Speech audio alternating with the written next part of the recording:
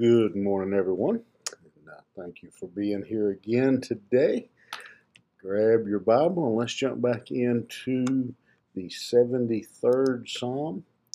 And we'll be picking up in the fourth verse of the 73rd Psalm.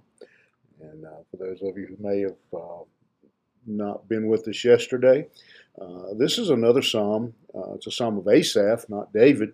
But it's dealing with a topic that David had addressed on several occasions of why the dilemma, the confusion over why the wicked seem to prosper and the righteous suffer.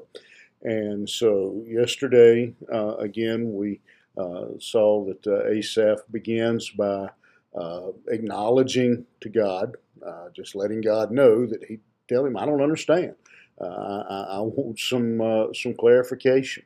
I don't understand it. And so we learned that it's okay to ask God for understanding, to ask God for clarity.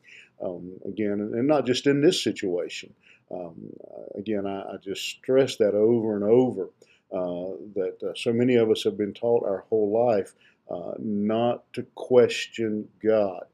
And as I read Scripture and as I see that laid out for me, we're not to challenge God's authority.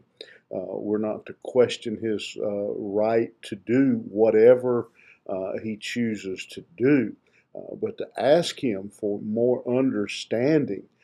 I think is just natural. We see that we see examples of it throughout Scripture.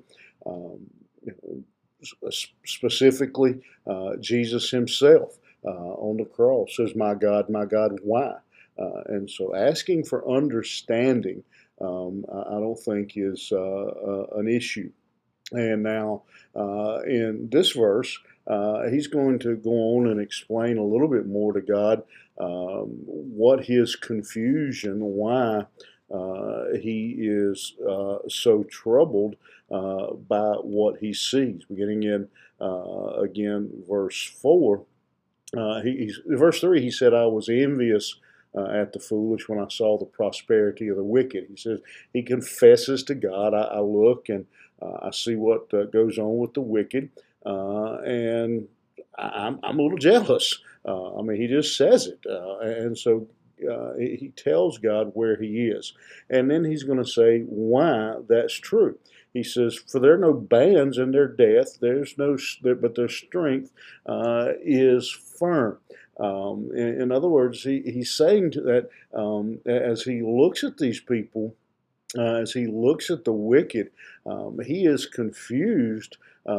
He's bothered by the fact that it seems like they don't care. They're not scared of death. They do whatever they want to, and he's already said basically they have no struggles, no problems in life, and they're not even worried about death.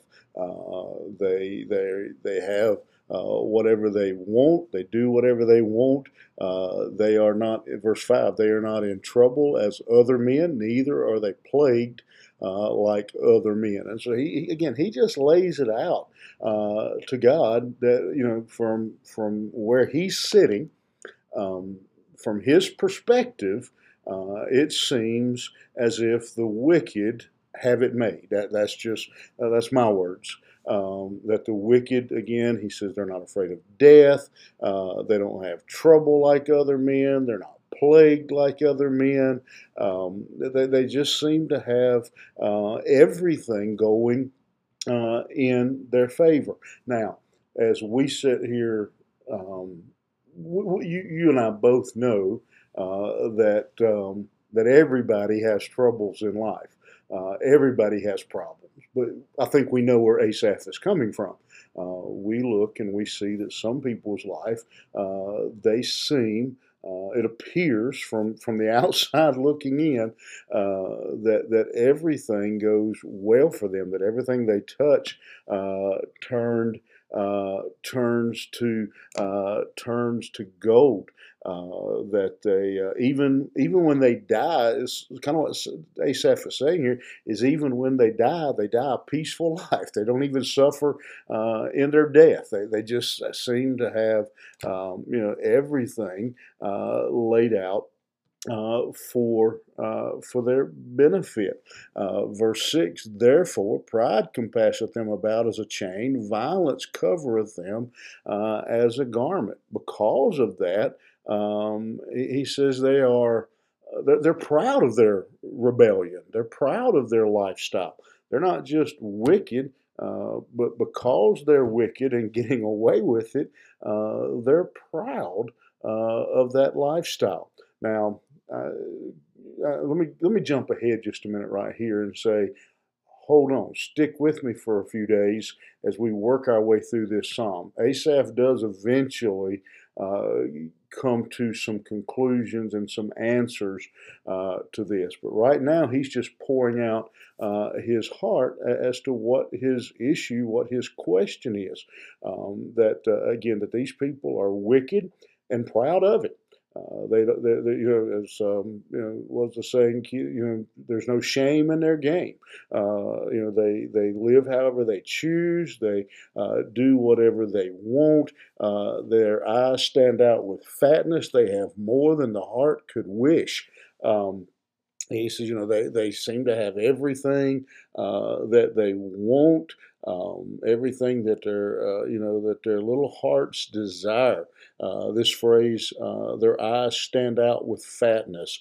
Um, what that refers to is it's symbolic. It's a statement that they're bulging, that they're running over with stuff, with money, with things, that they have everything that they could possibly imagine. They are corrupt and speak wickedly concerning oppression.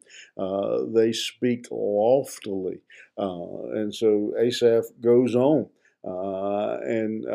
And continues. Now he's described what appears from his perspective to be their blessings. Now he's going to talk about what's really troubling him, and that is that again that they're corrupt, that they speak wickedly. Their mouth is foul. They use their tongue for threats and boastful statements. They speak against God. Look in verse 9. They set their mouth against the heavens, and their tongue walketh through the earth. And so they, again, they're just, they're vile, is what Asaph is saying. They're wicked. They're evil. They speak against God in no uncertain terms. Their tongue walketh through the earth. What he's saying is they just publicly, openly, unashamedly live a wicked, rotten life.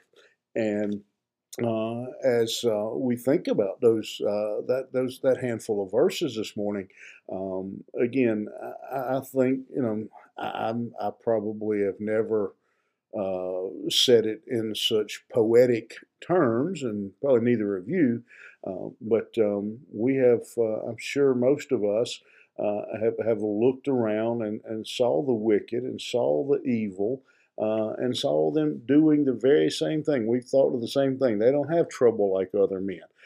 They don't have plagues like other men. Their pride. They wear it like a chain, like jewelry. They're proud. They're violent. Their eyes. They have everything they want, more than their heart could wish, and yet they are corrupt and speak wickedly, and speak arrogantly. They set their mouth against the heavens. They go against God and all His principles and precepts of the Word of God, and yet we still see that it appears from our seat, from our vantage point, that again, that they, as Asaph says, don't have trouble. They have everything more than their heart could wish. And again, this is a long psalm, and so it would probably be better if I could cover the whole psalm in one setting, and maybe a few of you would sit and listen to the whole thing, but the majority of you have work and things to do, so don't have time to do that. But let me just encourage you in this fact. Even great men of God, even the chief musician in David's temple, sometimes felt like life was unfair. Sometimes felt like he was getting the short end of the stick, that he was trying to live a godly life, and instead of being rewarded for it, that he was suffering for it, and others were being blessed. And what I want to encourage you and challenge you to do this morning is to hang on literally as we look at this psalm. You're going to see as we move on that there are some answers, some conclusions that we're going to discover as we continue to work through Asaph's words here. But in the meantime, let me encourage you just to hang on, to be encouraged by the fact that you're not the first to feel that way. You're not the first to look around and think, man, life isn't fair. And it's not. I'm just going to tell you, I tell all the time when I hear people say it's not fair, I say, listen, the fair will be in town in September. Life is not fair, but God is good. Again, as I said yesterday, our theology, when we come back to building it on that first statement that Asaph made, truly God is good. And we have to continue to remind ourselves of that truth. God is good. We don't always understand why things work the way they do, but God is good. So you just hold on till we work through this psalm, hold on in life, and know that ultimately God rewards His people, and sin will be punished. All right, just hold on. We'll see you back here tomorrow, and we'll continue to work through Asaph's dilemma and our dilemma together. All right, thank you. Have a great day.